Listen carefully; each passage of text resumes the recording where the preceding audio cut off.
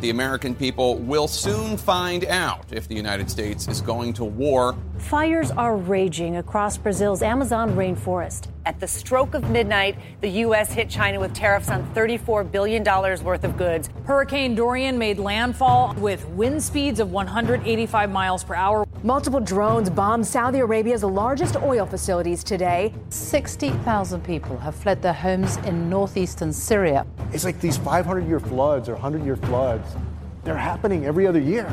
Anti-government protesters in Hong Kong have taken to the streets. The magnitude 7.1 quake was felt from Los Angeles all the way to Nevada. It is one of the worst escalations of violence on the Israel-Gaza border in years. The world seems so unstable, so insecure. Everything is changing way too fast. But there are some things that are steadfast, things that never change. God and His Word. Randy Reams is pastor of Kindred Bible Church in Nampa, Idaho.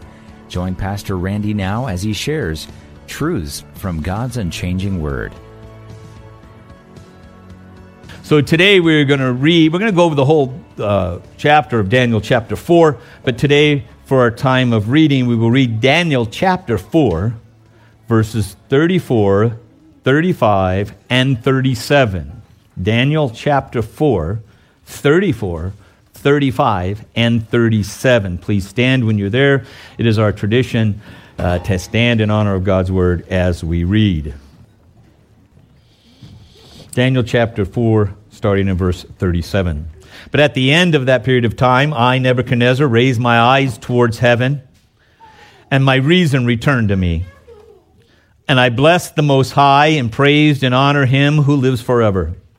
For His dominion is an everlasting dominion, and His kingdom endures from generation to generation. All the inhabitants of the earth are accounted as nothing, but He does according to His will in the host of heaven and among the inhabitants of the earth. No one can ward off His hand or say to Him, "What have you done?" Verse 37. And now I, Nebuchadnezzar, praise, exalt, and honor the King of heaven. For all His works are true, His ways are just, and He is able to humble those who walk in pride. You may be seated. Now again, allow me to put this in context of where we've been going so far. So we had that dream of Nebuchadnezzar, if you recall, with the statue, right? In the meantime, Zedekiah, the guy he appointed over Jerusalem to be sort of king, governor, after his first attack on Jerusalem, Nebuchadnezzar, okay? He's gone back again and attacked it, and when there's been some rebellion, and taken Ezekiel captive and others, all right? But Zedekiah makes a pact with Egypt and then rebels against Nebuchadnezzar. Nebuchadnezzar sends his army to Jerusalem, and that begins the siege of Jerusalem. In July of August of 586 BC, after 2.5 years of siege, Nebuchadnezzar's army takes Jerusalem, okay? What's interesting when he does, now I want you to back up. When 605, when he attacked Jerusalem the first time, Jeremiah gives a prophecy that Israel will be taken away into captivity for 70 years. And then in a little later, Jeremiah gives another prophecy, we talked about it last week, that says that Nebuchadnezzar, his whole kingdom, will be overtaken and will fall, which fits with the vision he had of the statue. Okay. When he takes Jerusalem for the final time, actually sacks it, tears down the walls, tears down the temple, he gives the orders to protect Jeremiah. Yeah, I think it's Jeremiah 39, I think it is, where you can see that. This is the guy that prophesied his downfall, but he's smart enough to know this. Don't take that guy. Don't treat that guy bad. 4 years later is about the time of this story. So you've gone through the statue. It says his kingdom is going to be taken away. You've gone through these prophecies. You've gone through the point where he builds a whole statue of gold like himself, going, no, this ain't going to fall. Yeah, right. But then he has another great victory. He goes down and sends his guys down to Jerusalem and being besieged. He wins this battle, destroys the temple of their God, And here he is at this point in his life. He's feeling pretty good about himself. Now, I didn't read it, but the beginning of the chapter here, it starts with Nebuchadnezzar talking. Listen to how he speaks. I, Nebuchadnezzar, the king of all the peoples, nations, men of every language that live in all the earth. That is obviously hyperbole because he wasn't king over Central America or Asia, okay, not Eastern Asia. May your peace abound. It seems good to me to declare the signs and wonders which the Most High God has done for me. So he's the one that starts telling this story that you heard me share with the children. He's looking back at what happened. He says, it's important that I testify, if I can use a Christian term, about what God did. And we get to verse 4. He says this, I, Nebuchadnezzar, was at ease in my house and flourishing in my palace. Life is good, and it's all because of me. Okay? But in the midst of this, he has this dream. It's disturbing to him. This guy has dreams that keep him up at night. And like he always does, he calls upon the sorcerers and the astrologers and the magicians and so on to all come to try to interpret his dream. Okay? But eventually, it's Daniel's turn. He's called the chief of the Magi, or magicians, Magi, the wise men.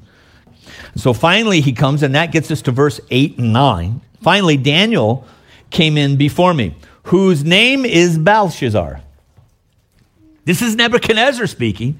He gives his Hebrew name, and they say, yeah, but I renamed him Belshazzar, if you remember that. Okay? According to the name of my God. There's Daniel, but I named him after my God, in whom the spirit of the holy gods, plural. Okay? I related my dream to him, saying, O Belshazzar, chief of the Magi, since I know the spirit of the holy gods is in you, and no mystery baffles you. Notice where he's giving credit to Daniel's gift is to his gods. Yeah, by the end of this, he changes his tone. Okay?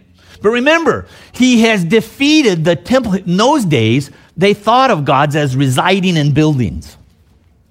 So Nebuchadnezzar was famous, and you can go online and look at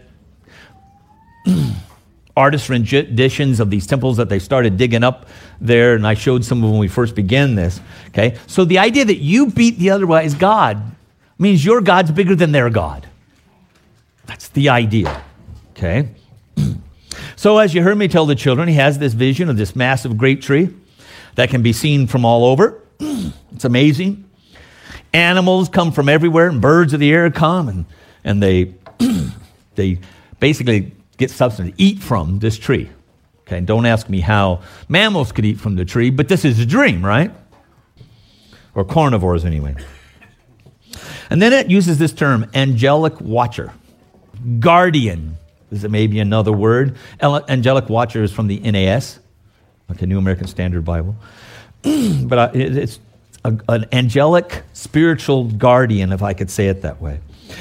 A holy one descended from heaven. I think this is the part that probably messed up with him, because he's doing fine with the tree thing and the animals and the shade and the eating.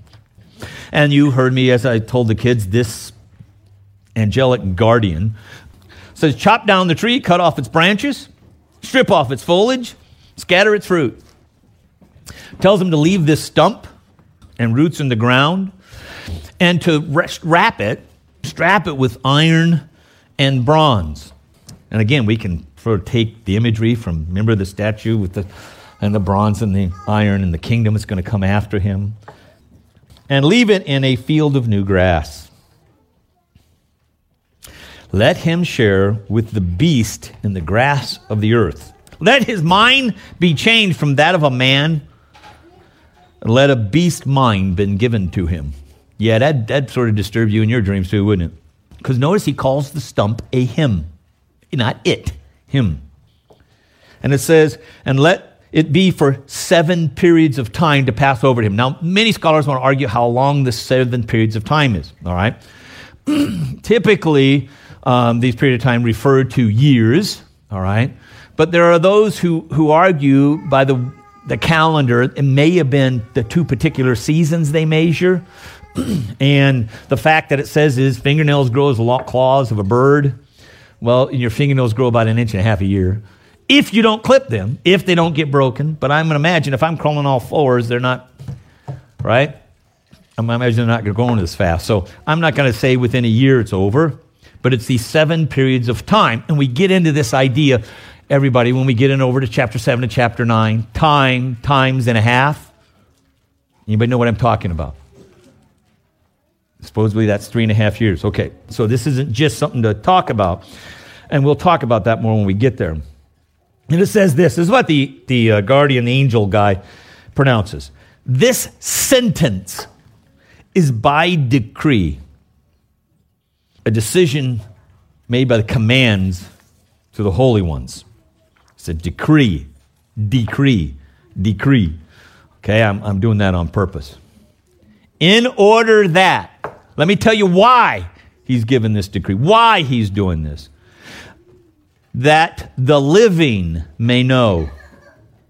Are you alive? That's all of us, by the way, the living, okay. That the Most High is ruler over the realm of mankind and bestows it on whom he wishes and sets over it the lowliest of men.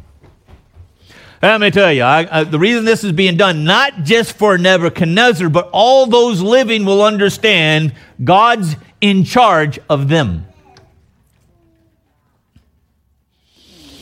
Then he asked, again, Nebuchadnezzar does, all right, Belshazzar, tell me, interpret this. Okay, none of the other wise men can. They're not able to make the interpretation because in you is the spirit of the gods. He's still thinking in the idea of his gods. Daniel actually in verse 19 is stunned. He's sort of taken back as God has revealed to him the answer to this dream, the interpretation. And he says, O king, I really wish this vision was about those who hate you and your enemies. I wish that it was that. But it ain't. You're the tree. And the king actually encourages him to be bold enough to share the interpretation. And in verse 24, Daniel says, this is the decree of the Most High God. You're the one that's going to be driven away from mankind, the dwelling place of men, to the place of beasts in the field. You'll eat grass like the cattle. You'll be drenched with the dew of heaven. You'll be outside and you'll get wet from the dew. For 7 periods of time will pass over you until you recognize that the Most High God is ruler over the realm of mankind and bestows on it whoever he wishes. Now, watch this. There's going to be 7 periods of time until he does something. Notice it's the 7 periods of time that dictates till he does it. Too many people want to say, until, well, if Nebuchadnezzar had done it in 3 periods of time, that was what would have happened. The whole point that God's making here is he's in charge, not Nebuchadnezzar. Nebuchadnezzar doesn't determine when this period ends. It's going to be this period until, to that point, or that point in time, I think is in the Holman Christian Standard Bible, you recognize that he is the Most High in charge of all things. When you do, your kingdom will be restored to you as you acknowledge that heaven rules. Why do you think God would use this idea and say to him that heaven rules? Come on, anybody know about Zoroastrianism? The Babylonian, Sumerian, all focused on astrology. That predicted the future. 500 years later, 580-something years later, there's some magi in Babylon looking at the stars. Anybody know what I'm talking about? Yeah, the 3 wise men. They're still looking at the stars then, but somehow or another, they've been told about a star that's going to tell about a Savior in Israel. Gee, I wonder how that happened. But Daniel, after giving him the interpretation, Daniel says, can I give you some advice, O king? That's pretty bold. You can get your head cut off for bad advice. Let me give you some advice. Separate yourself from your sins by doing righteousness. He didn't say just quit sinning, because I'm going to be honest, you just try to quit sinning, you don't put something else in its place, you have a hard time. It says, look, you separate yourself from your sin, not just stop, separate yourself by doing what is right. Okay, separate yourself from your iniquities by showing mercy to the poor, needy, oppressed. Many scholars believe this is actually a statement about the Hebrews that are in captivity. This is, I think, why Daniel might have been a little nervous. It wasn't just, hey, you to be nice to the poor folk. Yeah, you need to separate from your sin and your iniquities by treating all these people you just took captive, my Jewish buddies, treating them with mercy. Okay? Then the Bible just makes a stop, and it says 12 months later. This is where I have a hard time gathering maybe these periods, these periods of time, is exactly 1 year. Because here they use the term 12 months. So it doesn't, however long their calendar is, which is a lunar month, so it's 360 days a year, not 365. So however, 12 months later, the king's up on his roof walking around. Does anybody can tell anybody the story in the Bible where the king's up on the roof? David. But he's up on the roof of the royal palace, and this is what he says to himself. Is this not Babylon the Great? For I myself, not I myself, emphasizing him, have built as a royal residence by the might of my power and for the glory of my majesty. Uh-oh. I don't think he heard Daniel's advice. He's really feeling like he's looking out over Babylon. And he's going, man, look what I can do. Man, I've done this amazing thing. Listen, while the word was in the king's mouth, while he's saying it, now, is he saying it out loud or is he saying it to himself? I'm not sure. It seemed like he's saying it out loud because it's in his mouth. A voice came from heaven saying, King Nebuchadnezzar, to you it is declared, kingdom has been removed from you. You will be driven away from mankind, dwelling of the beasts of the field. Repeats the 7 periods of time will pass over you until you recognize that the Most High is ruler over the realm of mankind. Notice he's not saying this. Until you understand that God's the ruler over the Babylonian domain. No. Mankind, when you figure out, you thought your kingdom was big. When you figure out your kingdom's nothing compared to God's kingdom. And he bestows it, the realm, the rulership over various people of the earth, whoever he wishes. I want you to think about that in a moment, just for a minute. The last election.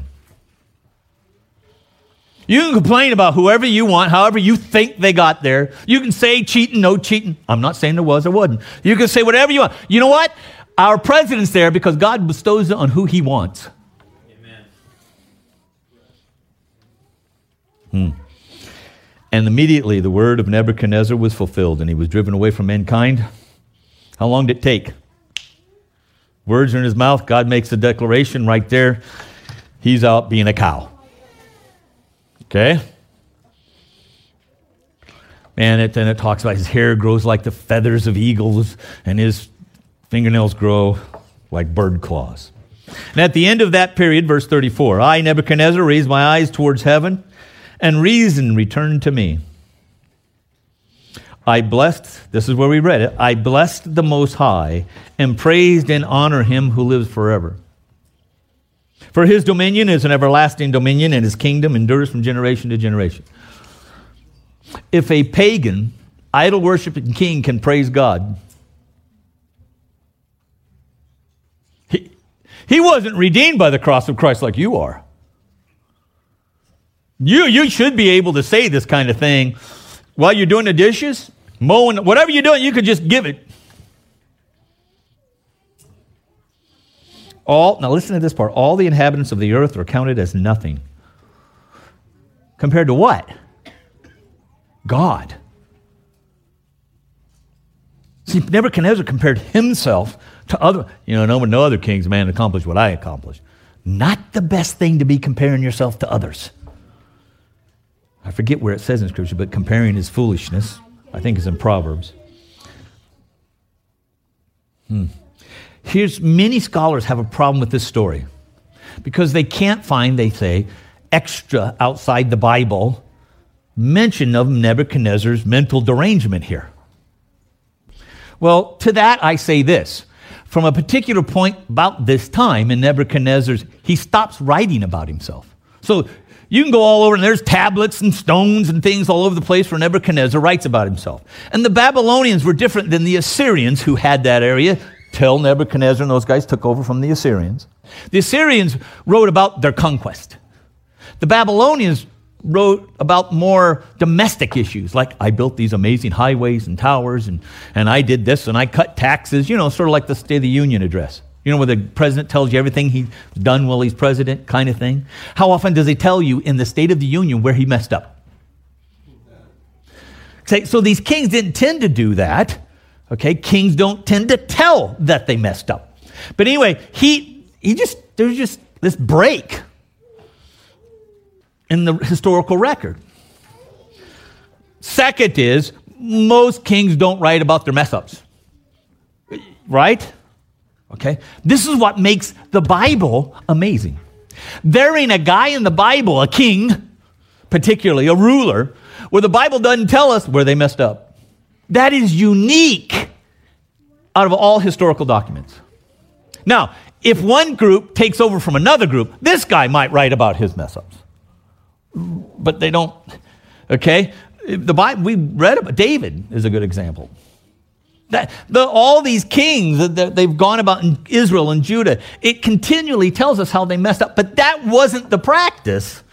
Today, if you dig up some stone or papyri or whatever it is, whoever the king, the pharaoh, whatever it is, ain't telling you where they messed up. So to me, again, there wasn't a lot during that period of time. Very little. Very, very little. Okay, and I have footnotes if you guys want to know what scholars and archaeologists tell you that, all right? Okay, then the second point is they don't tend to write about their mistakes. And then an argument from absence is not an argument at all. It's a logical fallacy. Since there isn't any evidence of this is the case. Well, absence of evidence is not evidence at all, obviously. Okay, just because there isn't evidence doesn't mean an event didn't happen. Okay, and some examples of that, we know that Nebuchadnezzar conquered the city of Tyre. There are no records of his conquering of Tyre. Just at a point in time, we read some stuff where he's got his governors over Tyre. So at some point, he conquered the city of Tyre. But then there's no records of it. So that means he didn't do it, right? There's various records along that way because these guys didn't tend to write about their conquest, all right? We know most about the conquest of Jerusalem from Scripture. He has a military campaign in Egypt, for example. We know about it from the Egyptians, but we really don't know about it from Nebuchadnezzar. So absence doesn't mean a thing, okay? And again, they didn't write about their military stuff as well. So there's plenty of reasons here. It's just because you haven't dug up a document that says King Nebuchadnezzar went crazy. Now, I'm going to be honest. They do have some documents about some of his relatives going nuts like this. And there's another tablet they dug up that Nebuchadnezzar seems to flip-flop in his orders and having problems. So they go to his son and go, what's going on here? But again, I don't think that's strong evidence for this. It might imply it, but I don't know. Okay? But my point being, just because there isn't any historical record, there's plenty of reasons why there shouldn't be. And now that we've addressed that, let's talk about a little practical lessons that we can learn from this story, okay? First of all, I want you to notice Daniel's advice. Well, you're a big sinner. Too bad. Burn. Daniel's like, repent. Change your ways.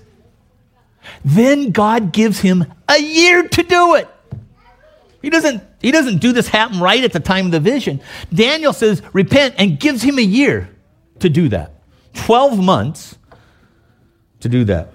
God's patience with the person that's sinning that he knows. Because he's already said this is going to happen to you. But even though I said that, I'm going to still give you that chance. Why? Because then you can't say, I didn't give you the chance. Jesus died on the cross about 2,000 years ago. And he's given everybody a 2,000-year chance. You can read all over in the scripture where God promises that his wrath is going to fall on the wicked. In an eternal sense. And he has been patient with everybody since. Why is there evil and suffering? One of the reasons they're really suffering, because God's patient. He's giving time for people to repent. Second, pride. I know it's not you. It couldn't be. If you don't think it's you, maybe suggest then it is you. Pride is keeping you from thinking you ever be prideful. Think about the spiritual arrogance of that. Not me. The person who says they don't sin, the Bible says is a liar.